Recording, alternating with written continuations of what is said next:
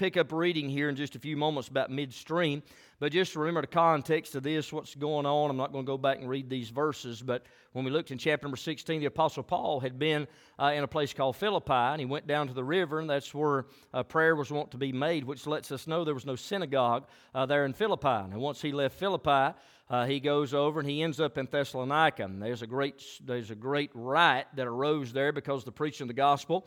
Many believed the Lord Jesus and got gloriously saved, got born again, and their lives were changed. And they assaulted the house of Jason, the Bible said, because the statement was that that crowd has turned the world upside down. They came to Thessalonica. And as a result of that, they escorted Paul out.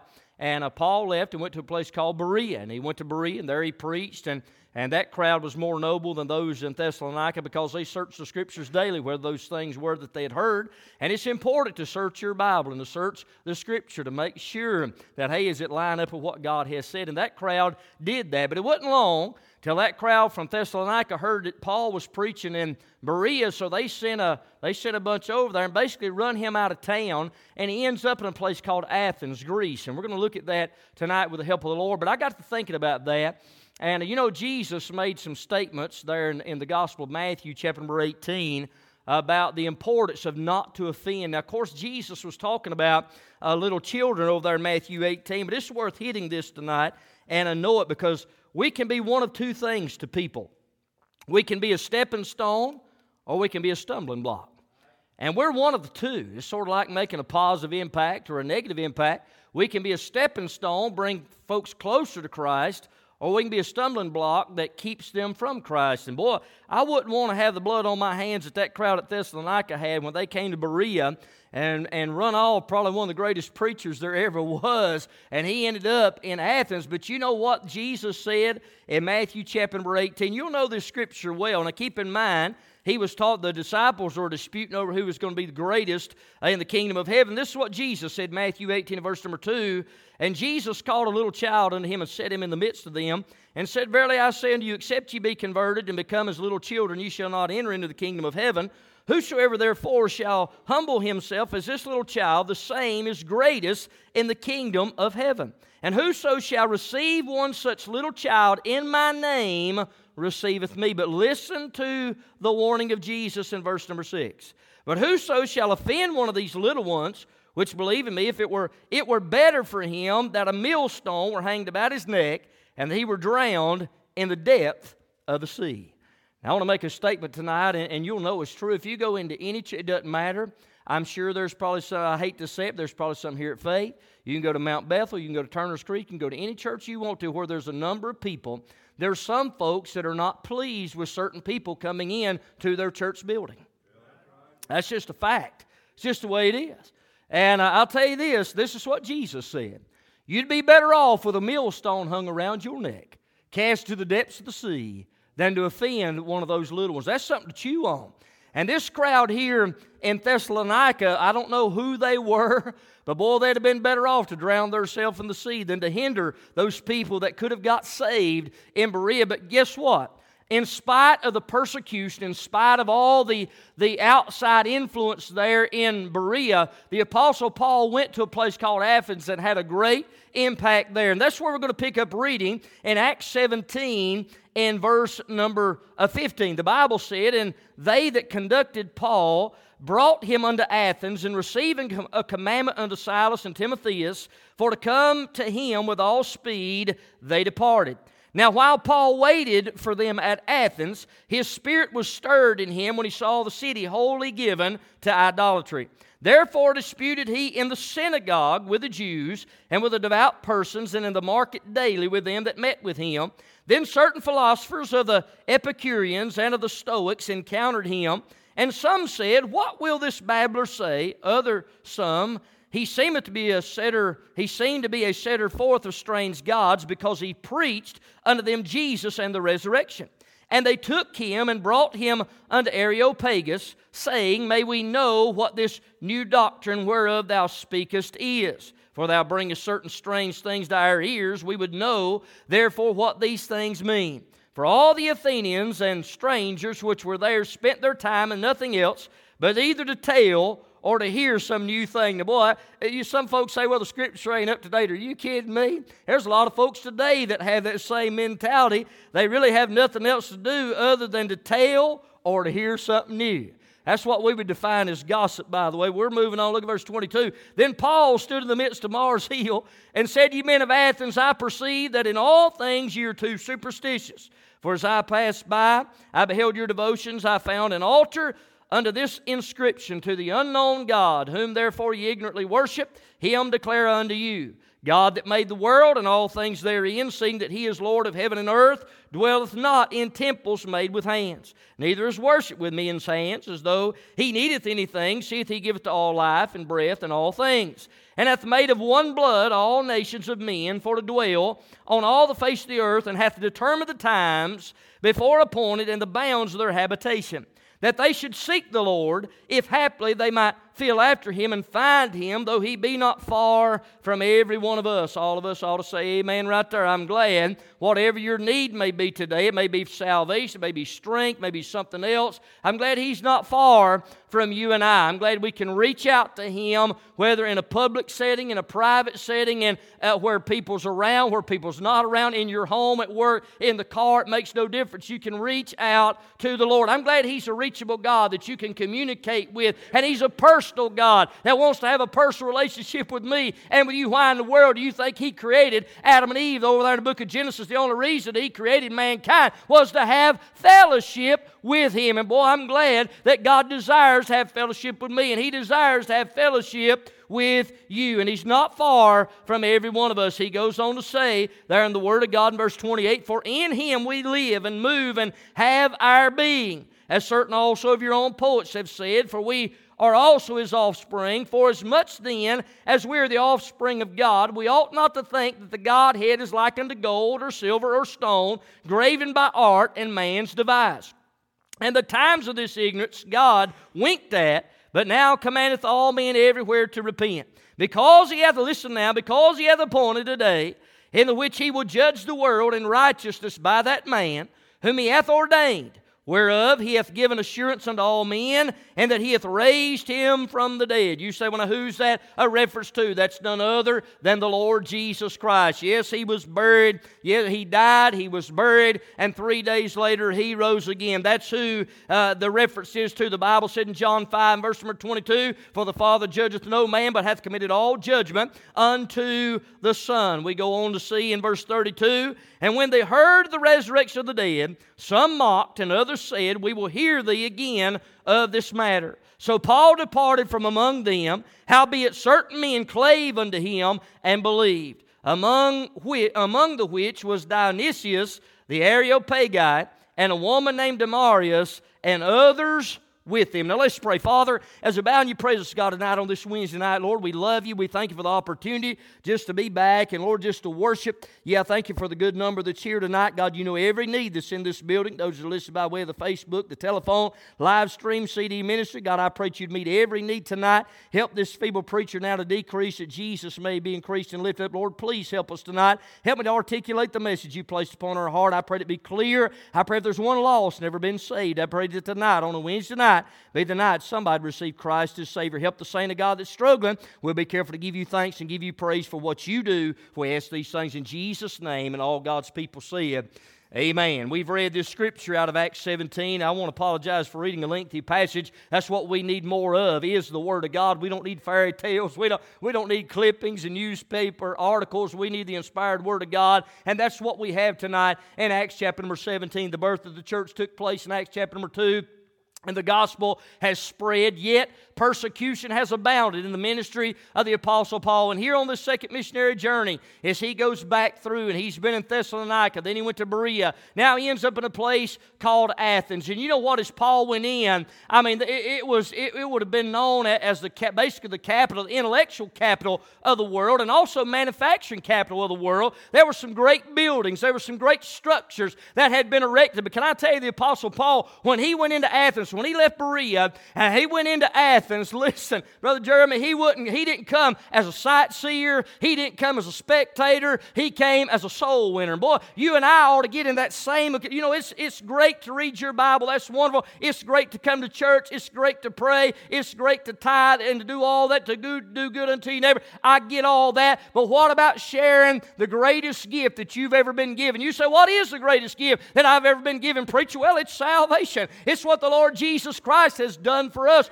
All those things I just mentioned are important. But what about passing it on to the next generation, to the next individual, to that co-worker, to that neighbor, to somebody that's lost, undone without God and on their way to a place called hell? The Apostle Paul, when he went to Athens, he didn't go just to see the sights. He didn't go just to spectate. There were souls on his mind, those that were in an unforgiven state, those that were lost and condemned and on their way to hell. But Paul loved them enough that he risked his own life to go and to tell about the death and the burial and the resurrection of the Lord Jesus Christ. He shared his faith like you and I ought to do. Did you know that every soul is valuable? Every soul is important. Every soul is eternal. Every soul is precious. It makes no difference of the age. It makes no difference of the race. It makes no difference of the social standing. Every individual are precious in the eyes of God. Call no man or no woman worthless for whom Christ Jesus died for. Because He died for every man. You think about the vilest of the vile, the worst of the worst. He died for every one of them. He died for me. Hey, friend, He died for you. Every person that has ever lived. You say, well, man, that was a worthless individual. That was a worthless individual. Jesus thought they were worth enough for Him marching up Calvary's cross, not bearing His sin, but bearing their sin and our sin, and willingly laying His life down, becoming that substitute so you and I could go to a place called heaven. And our choir just started out a minute ago. When we all get to heaven, the sad reality is not everybody's going to heaven. You got to go God's way, and it's through and by Jesus Christ and Him alone. Folks say, well, that's too much of a narrow message, preacher. It's the message of the day. That's what the early church was preaching. That message cannot change. It's a fundamental of the faith. If you want to go to heaven, Jesus said, I am the way, the truth, and the life. No man cometh unto the Father but by me. That's the only means. That's the only way. But here's the good news. It's accessible. He is accessible for all of us because He's not very far from everyone. Do you know He's just a call away? Just like I'm talking to you, just like you would talk to me, you talk to God. The Bible still said, for whosoever shall call upon the name of the Lord shall be saved. Romans 10:9, that if thou shalt confess with thy mouth the Lord Jesus, and shalt believe in thine heart that God hath raised Him from the dead, thou shalt be saved. Well, listen, Athens, Greece was an intellectual center. It was a cultural center of the day. But Paul had three things. And I'm going to hit through these quickly because I got really a main point I want to get to. Three things he had. First of all, he had a stirring. What did he get stirred up about? Notice what the Bible said in Acts chapter 17 and verse number 16. Now, while Paul waited for them at Athens, so we know where he is. Again, that's a cultural and intellectual center of the world at that particular time in history. He's waiting for them at Athens. His spirit was stirred in him. And then it tells us why. When he saw the city wholly given to idolatry. Everything, Brother Dobie, under the sun that could be worshiped was in this place called Athens, Greece. And as Paul visited that, he seen everything that was going on. And listen, man's idols always agree with them and their lifestyles. Now, I want everybody to get that. Man's idols will always agree with you and your lifestyles, but man's idols never confront their sinfulness. Idolatry breaks the greatest commandment of all according to the Lord Jesus Christ. And by the way, an idol is anything that takes the place of God in your life. There's probably not a one of us in here that at some point or other don't have some kind of idol. And from time, it may just be from time to time, it may be a constant thing, but there's something that takes the place of God in our lives, pulls us away from fellowship and worship of the God of heaven. Well, listen, that breaks the first commandment of the greatest commandment. Jesus said, Matthew 22 and verse 37-38, Jesus said unto him, Thou shalt love the Lord thy God with all thy heart, with all thy soul, and with all thy mind. This is the first and great commandment. Well, listen, if you got something that's in a greater position than God is, you're loving it more with your heart, your soul, and with your mind. And the greatest commandment is we're to love God. We're to give Him not part of our devotion. We're to give all of it unto Him. Paul enters into Athens, and it's wholly, the Bible said, given to idolatry. They're worshiping everything under the sun. Not much has changed. No, you might not have a statue in your house that you bow down to, but we bow down to a lot of things. And Paul was in Athens, Greece, and he sees all this, and he was stirred. Again, he wasn't awed by the architectural design of the day or the pomp and the glory of men for the creations within that city. His spirit was stirred when he saw the idolatry, and the city was wholly given unto that. Again, he didn't come as a sightseer. He came as a soul winner, and their souls were given to this idolatry. Paul saw people that were lost and condemned, again, on their way to hell, and he was stirred with him. You know what we need more than anything else today? I mean, we got to have God's touch, but we need a stirring to really see, to open with your spiritual eyes and look around you, that people are condemned. There's people around us that are unforgiven. They're on that broad road that leads to destruction. Where's the concern? There's more apathy than there is concern when it comes to lost souls. That's still the church's primary responsibility. Me as a preacher, listen, there's a lot of things we can preach on, but you got to keep the main thing, and that is the Lord Jesus Christ. We as individuals, as we leave this church building, we encounter people that are going one of two places. They're going to heaven if they know Jesus. They're going to hell if they don't matter how moral they are, don't matter what kind of good a person they are. They're on their way to the lake of fire apart from Jesus Christ. That's the two types of people that we're going to run into. But where is the stirring that the Apostle Paul had? Boy, we ought to get stirred up about people dying lost without God. I mean, we're running out of time. I don't know. We can't go back and repeat Sunday. You can't go back and repeat yesterday. We can't repeat 5 minutes ago. And we don't know what tomorrow holds, but we better be busy about the Father's business. We ought to be stirred like the Apostle Paul was when he went in. Man, he wasn't breathtaking by the great scenes, the architectural design. He was stirred because he saw lost people that were lost and undone without the Lord Jesus Christ. Well, what was his strategy? Strategy should be sort of the same as it should be with us. Notice verse 17. Therefore disputed he in the synagogue with the Jews. Now remember in Philippi, there wasn't a synagogue. Now, when he went to Thessalonica, there was one. When he went to Berea. But in Philippi, there wasn't one, but there's one here in Athens. So there was a collection. There's at least 10 Jewish men, because that's what it took to establish a synagogue. And he goes in and he begins to preach about the death and the burial and the resurrection of the Lord Jesus Christ. So he goes in and he proclaimed the Scripture. That's what every preacher ought to do. Proclaim the Scripture. That's what we're to do. That's where there's power. What does the Bible say? Hebrews 4, verse 12. For the Word of God is quick and powerful and sharper than any two-edged sword, piercing even to the dividing asunder of soul and spirit, and of the joints and the marrow, and is a discerner of the thoughts and the intents of our heart. You know, when you read God's Word, man, sometimes it just sticks in, man. And it's a double-edged sword. It'll cut going and coming. When you think about that and you think about the Word of God, he came in and he proclaimed the Scripture there in the synagogue, but he also went into the supermarket. You say, what are you talking about? Look at verse 17. Therefore disputed he in the synagogue with the Jews and with the devout persons, and in the market daily with them that met with him. Every person he come in contact with, Brother Harold, he's talking about Jesus. He's sharing his faith.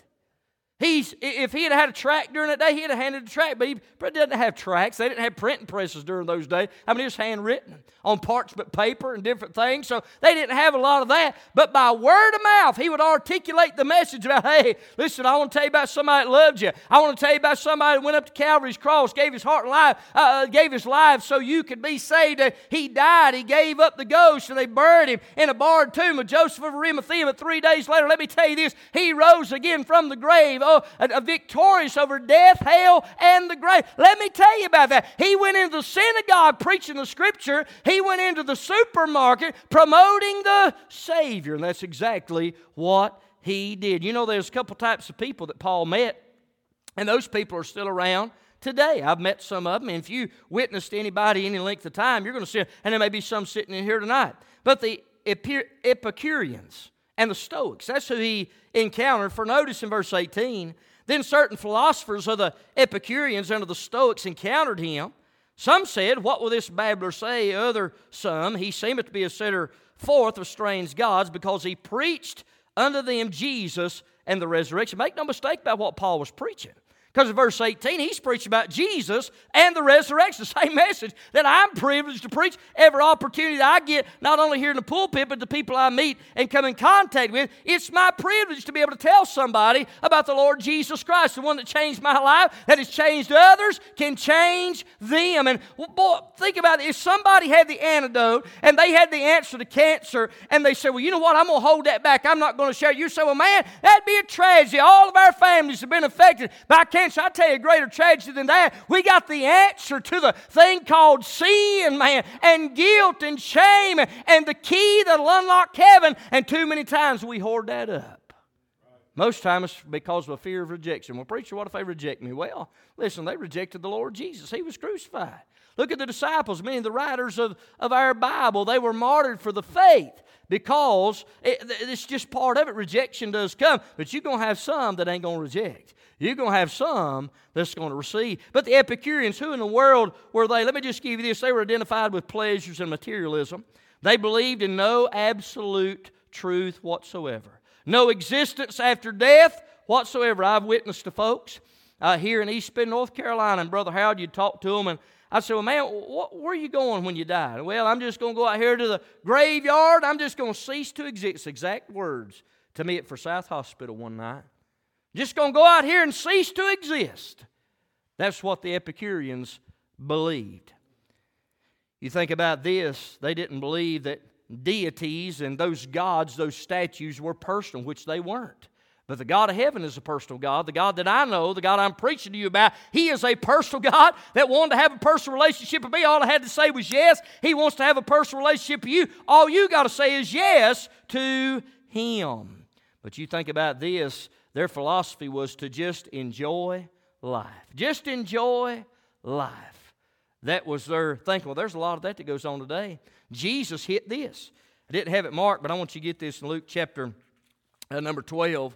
I'm just going to read this, and I'm moving about as quick as I can. Luke chapter number 12, verse number 16, Jesus said this. He spake a parable unto them, saying, the ground of a certain rich man brought forth plentifully. And he thought within himself, saying, what shall I do, because I have no room where to bestow my fruits? And he said, this will I do. I will pull down my barns and build greater, and there will I bestow all my fruits and all my goods. And I will say to my soul, soul, thou hast much goods laid up for many years. Take thine ease, eat, drink, and be merry. That was the Epicurean mentality. Just enjoy life. You're going to cease to exist. Just enjoy life every day that you have. And then God goes on to say in verse number 20, but God said unto him, thou fool, this night thy soul shall be required of thee. Then whose shall those things be which thou hast provided? So is he that layeth up treasure for heaven and is not rich toward God. I want you to think about the richest man that's on planet Earth right now. Think about the richest woman that's on planet Earth right now. Then think about the poorest man and the poorest woman. They both got a common denominator. Both of them are going to die one day. The Bible said in Hebrews 9:27, as it is appointed unto men once to die, but after this judgment, they're going to have an encounter. They've got a date they're going to keep, and they're going to stand before a thrice holy God. And the only thing that's going to matter, it's not going to be the money they had or the lack thereof. It's going to be that relationship with the Lord Jesus Christ, or the lack thereof. That's what's going to settle their eternal destination. And when you close your eyes in death, that's it. There's no second chances. There's no purgatory. You get one shot at this thing to say yes or no to Jesus. And the ball is in my court. The ball is in your court. But the Epicureans just said, hey, let's just enjoy life. We're going to cease to exist one day. What about the Stoics? Well, the Stoics, this is sort of a rough definition of them. They were identified with pleasures and materialism. That was the Epicureans. The Stoics were identified by pantheism. You say, what is pantheism? That's where they worshiped multiple gods. I mean, we would call that polytheism. They didn't just worship one God. They worshiped everything. There might have been a stone, might have been a statue, might have been a rock, might have been a ship, might have been a tree, might have been a shrub. They worshiped many, many gods, little g gods, by the way, but they were identified by pantheism. They believed that God is everything and everything is God. And you stay with me now. They believed everything is determined by fate or luck. but absolutely not the providential hand of God. They believe the soul is simply absorbed back into nature. That's where these characters that believe when you die, you come back as a caterpillar and a sheep and a dog and whatever. That's the farthest from the truth that there could ever be. But that's what the Stoics believed. They were committed to duty, enduring pain and hardship without showing one's feelings or complaining. The morality of the Stoicism is based on pride, relying on individual independence and supreme egotism. Man, they were a prideful people. Their philosophy was not to enjoy life. Their philosophy was to endure life. Well, you know the founder of the Stoics, listen to this. This is recorded in world history. Zeno of Citium was the founder of Stoicism. He fell and broke his toe and took his own life by strangulation because he couldn't measure up, although that's what they believed. Stoics were proud of their morality. I'm better than you mentality. Got this syndrome. They sort of raise their nose up and look down on everybody else. Don't tell me there ain't none of them today either. Jesus said this in Matthew 23 and verse 27. Woe unto you, scribes and Pharisees, hypocrites, for you're like unto whited sepulchres. In other words, like tombstones, which indeed appear beautiful outward, but are within full of dead men's bones and of all uncleanness. Even so ye also outwardly appear righteous unto men, but within you are full of hypocrisy and iniquity. He said, man, you look good on the outside, but you stink on the inside. That was the Stoics. The Epicureans, again, they believe just ceased to exist. The Stoics believe that, hey, man's just going to be absorbed back into nature. Why is that important? Because the Apostle Paul hit that headlong when he presented a message. Because, see, he was stirred. He had a strategy. He was stirred not by the great architectural design, not by the great cultural events going on in the city of Athens. He was stirred because he saw lost people on their way to hell. He had a strategy. He went first, Brother Kevin, in the synagogue, and he preached the Scriptures. Then he went into the supermarket. He met with people that come in contact with it, and he promoted and preached unto them Jesus and the resurrection, the message that could change their life. But he had a third thing. He had a sermon. He had a message. He sure did. And boy, it's real simple to see as you go down. Look with me in verse number 24. I'm going to move quickly. I'm going to move like lightning. You stay with me. Here was the message. And listen, he was given the platform at Mars Hill, there at Areopagus. And evidently the people, they wanted to hear something new. And Paul had something new with Jesus and the resurrection. But listen, you may be seeking for life tonight. You may be seeking for the meaning of life. Can I tell you where your search will end? Your search will end at the foot of a cross. Now, the man named Jesus, he'll absolutely turn your life, and it's in a wonderful way. A wonderful way. Forgive you of all your sin.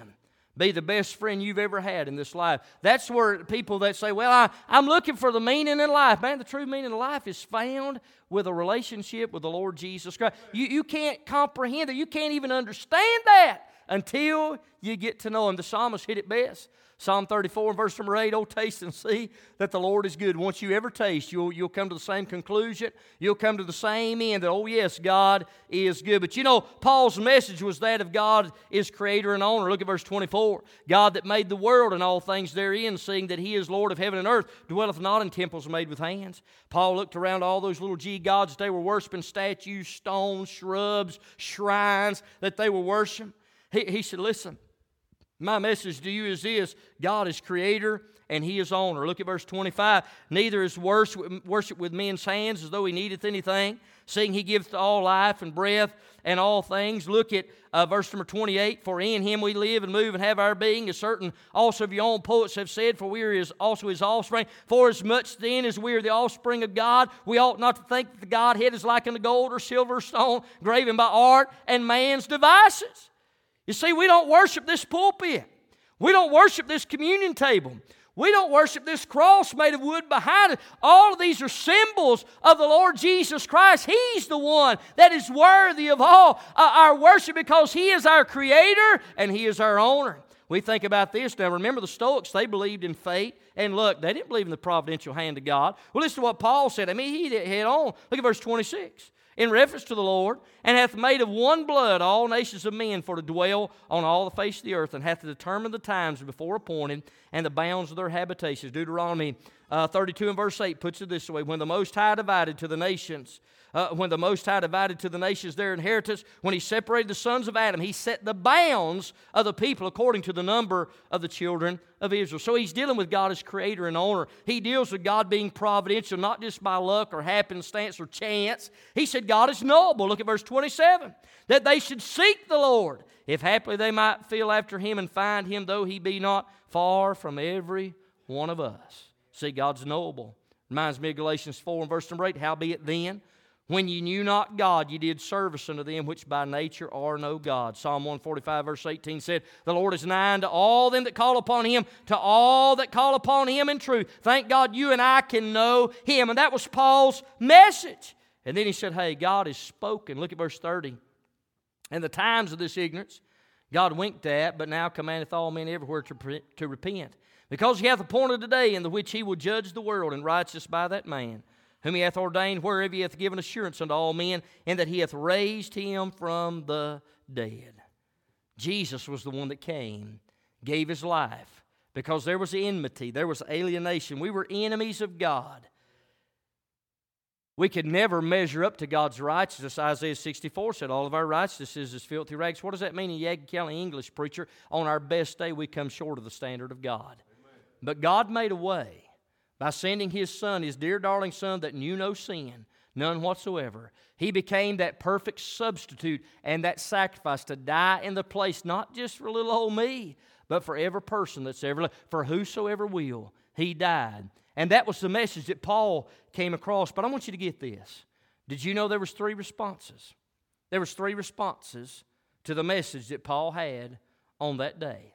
And you'll find them right here in our text. Notice with me in verse number 33. So Paul, well, look at verse 32. And when they heard of the resurrection of the dead, some mocked, and others said, we will hear thee again of this matter. 3 reactions to the message. Number 1, there was derision. In other words, Paul was mocked.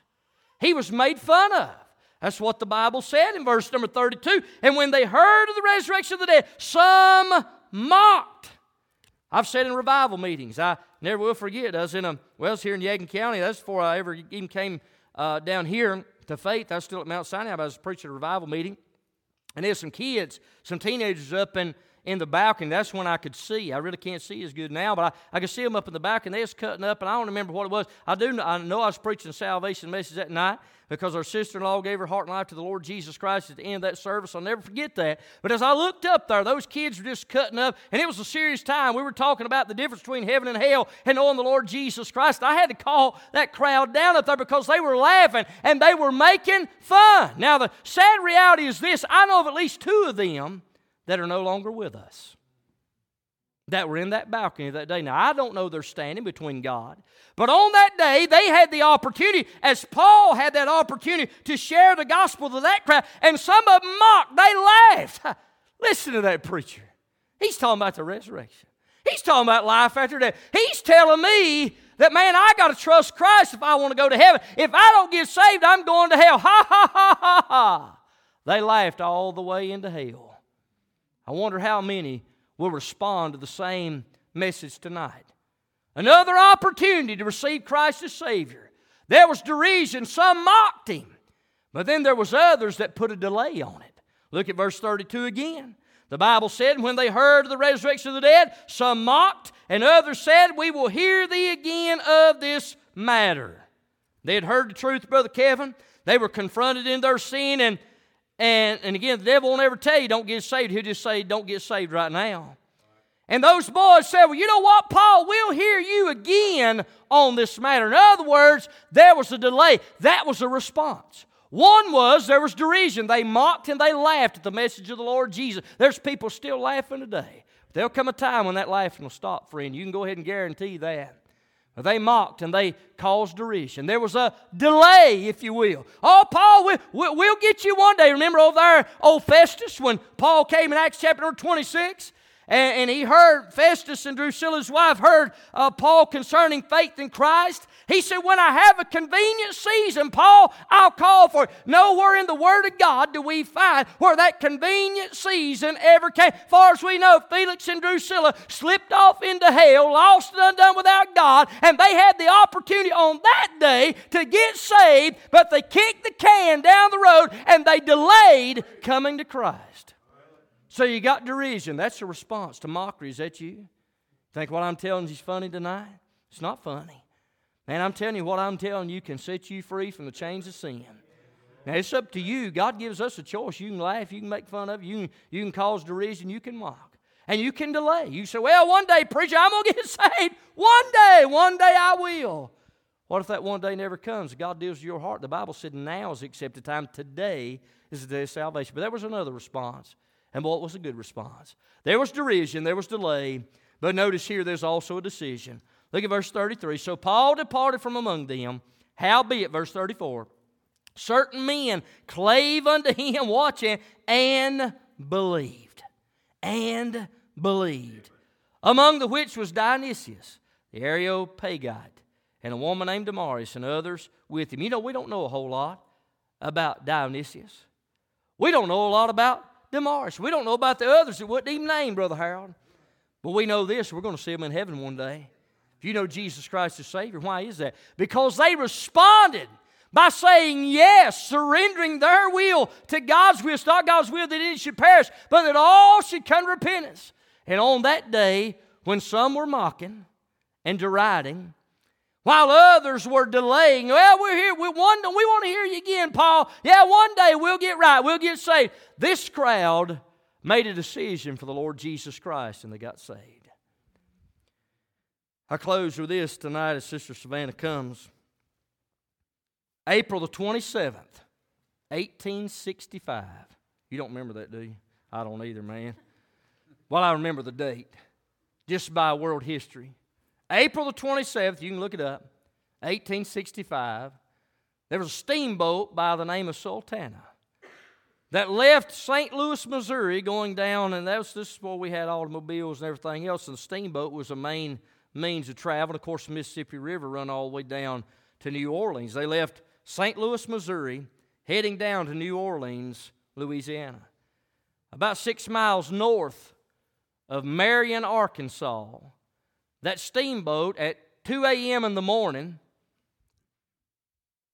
blowed up. That was one of the effects of those steamboats. They were very dangerous, and they must have been a weakening there, and whatever the barrel, what have you, would it blow apart? And there was a great fire that was on the ship on that day. There was thousands of people, Brother Dobie, that were on that ship. Now it's 2 a.m. in the morning. Many are asleep. And by the testimony of a lot of the survivors, people were calling, wake up, wake up. Some woke up by the explosion. Some sort of woke up a little bit, and then they heard the scream saying, get off, and some just went back to sleep. Didn't even get up. On that day, some never woke up. Some woke up and they heard the warning, but they didn't do anything. But there was others that got up and heeded the warning. And on that day, is still to this day, 2024, it's the worst maritime disaster in United States history. 1,167 people, civilians, died on that day. A lot of them were paroled Union soldiers that were coming down. And they were killed. 1,167. But you know what? Some of them could have escaped, but they didn't heed the warning. Some of them wouldn't even wake up. Some of them got stirred up a little bit, but then went right back to sleep, and they ended up dying. But yet there was others that responded to the warning of the message. I beg you tonight, you better wake up. I warn you tonight that if you're listening, don't mock and make fun of the Lord Jesus Christ. He loves you so much, for God so loved the world that He gave His only begotten Son, that whosoever believeth in Him should not perish but have everlasting life. God loves you. You may have came here tonight, preacher, nobody cares about me. Nobody, oh, that's a lie, man. That's what the devil wants you to believe. But God loved you enough that He died in your place. But the ball's in your court. Will you mock? Will you make fun? Will you delay? Oh, one day, preacher, I'm going to get right. Yeah, one day I will. We have no record where that crowd ever got right. We have no record where Felix and Drusilla ever got right. They had the opportunity. And boy, Dionysius, Demarius, and others, the Bible said, made a decision. They said, yes, Lord, I want my sins forgiven. Yes, Lord, I want to go to heaven one day. Yes, I believe Jesus died for me. Yes, I believe He was buried. Yes, I believe He rose again. I receive You as Lord and Savior. One day I'm going to see that crowd over there because they made a decision. One day I made a decision for the Lord Jesus Christ. It's a decision your boyfriend can't make for you. Your girlfriend can't make for you. It's a decision we have to make as an individual between us and God. And yes, He is a personal God. He loves you. He desires to meet we tonight. He desires to save you if you are saved. Man, I'm glad He'll still speak to us. He'll still help us along life's way as we stand all over the house. Let's pray. Father, now I love You and I thank You, Lord, for the privilege and opportunity. God, one more time to share the gospel message. And Lord, You know the need of this hour. God, You birthed this heart, this message on my heart on Monday night. God, You know the needs that are in this building. Now I beg and I plead in Jesus' name, if there's one here tonight that maybe got that derision spirit, that mockery, maybe got that delay spirit. God, I ask tonight that they'd make a decision to receive Christ as Savior. God, I pray You would help them to overcome any barrier or any wall that separates them in a relationship with You. I pray tonight, God, that somebody'd see that You love them, You care, and You can forgive. I beg and I plead in Jesus' name that You'd do a work as only You can during this invitation time. We'll give You thanks. We'll give You praise for what You do if we ask it in Jesus' name. Hello, friends. This is Brian Poindexter, the pastor of Faith Community Baptist Church, located at 2216 Hennings Road in East Bend, North Carolina. We're so grateful to have you listening to our CD ministry that's been provided as an outreach of our church. It's our desire and focus at Faith Community Baptist Church to preach and teach the whole counsel of God to a lost and dying world, to equip the saints of God for service, and to encourage the elderly and shut-ins who cannot attend services due to physical ailments. We meet every Sunday morning at 10 a.m. for Sunday school for all ages, and our Sunday school hour is followed by our worship service at 11 a.m.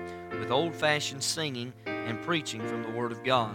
We meet back every Sunday night at 6 p.m. for our worship service, and every second Sunday night of each month we have what's called an Eat and Meet service. After our 6 p.m. service, we gather in the fellowship hall for food and fellowship. On Wednesdays, we meet back at the church for our midweek worship service with choir singing and preaching again from God's holy Word. Our ladies prepare a meal each Wednesday prior to our service from 5:30 p.m. to 6:30 p.m. I give you and your family a cordial invitation to be with us at any or all of our service times. Above all, you may be listening today, and maybe you've never made a personal commitment to the Lord Jesus Christ. Friend, that's the greatest decision anyone can ever make in this life. Too many folks prepare for vacation. They prepare for retirement. They seem to prepare for everything, but sad to say, many make no preparations for eternity. The reality is very clear. We all will leave this world someday. For the Bible says in Hebrews chapter 9 and verse 27, "And as it is appointed unto men once to die, but after this the judgment. You must understand that you are guilty before a holy God." Romans 3:23 said, "For all have sinned and come short of the glory of God." The prophet Isaiah said in chapter 53 and verse 6, "All we like sheep have gone astray. We have turned every one to his own way, and the Lord hath laid on him the iniquity of us all." You must understand that your good words and good works and good deeds will not get you to heaven. Isaiah 64 and verse 6 says, "But we are all as an unclean thing. All our righteousnesses are as filthy rags, and we all do fade as a leaf, and our iniquities, like the wind, have taken us away." Ephesians chapter 2, the Bible said, "Therefore by grace are you saved through faith, and that not of yourselves, it is the gift of God." You must understand that you're loved. I'm thankful that in John 3 and verse 16 it said, "For God so loved the world that He gave His only begotten Son, that whosoever believeth in Him should not perish, but have everlasting life." Romans 5 and verse 8 declares, "But God commendeth His love toward us, in that while we were yet sinners, Christ died for us." You must understand and realize there's only one way to stand right before God. There's not many ways, there's only one. Jesus said in John 14 and verse number 6, He said, "I am the way, the truth, and the life. No man cometh unto the Father but by me." Acts chapter 4 and verse 12, the apostles' message was very simple. There in Acts chapter 4, In verse number 12, they said, "Neither is there salvation in any other, for there's none other name under heaven given among men whereby we must be saved." You might ask the question, "Preacher, how can I be saved?" That's what the Philippian jailer asked in Acts chapter 16, verse 30 and 31. He asked Paul and Silas, he said, "Sirs, what must I do to be saved?" They said, "Believe on the Lord Jesus Christ, and thou shalt be saved, and thy house." Romans 10:9 said that if thou shalt confess with thy mouth the Lord Jesus, shalt believe in thine heart that God hath raised him from the dead, thou shalt be saved. You must ask God to save you. I can't do it. No one can do it for you. Romans 10:13 said, "For whosoever shall call upon the name of the Lord shall be saved." If you know you're a sinner, and if you're sorry for your sin, and you believe Jesus died for your sins, you simply have to ask him to save you. You might say, "Preacher, how can I know for sure God will hear me?" Well, first of all, the Bible tells us that we must be drawn. John 6 and verse 44, Jesus said, "No man can come to me, except the Father which hath sent me draw him, and I will raise him up at the last day." Psalm 51 and verse 17 gives us the attitude we need to have when we come to God. It said there, "The sacrifices of God are a broken spirit, a broken and a contrite heart. O God, thou wilt not despise." If God draws you by conviction, and if you're sorry for your sin, you repent of them. If you believe Jesus died for your sins, and if you asked him to save you, then the Bible declares you've been saved. If you trusted Jesus Christ as your Savior, then you've been forgiven of all your sin. Romans 8:1 declares, "There is therefore now no condemnation of them which are in Christ Jesus, who walk not after the flesh, but after the Spirit." Once a person has been saved, they need to be a part of a fundamental Bible-believing church where they can grow in the grace and knowledge of Jesus Christ. God calls us out of darkness and commands us to walk in light after we've been saved by his marvelous grace. If we can help you here at Faith Community Baptist Church in any way, feel free to contact us. If you have asked God to save you, please contact us, and we will send you some free literature to help you in your newfound life in Christ. Thank you again for listening to our CD ministry that's been provided by our church here, and may God richly bless you and your family is our prayer.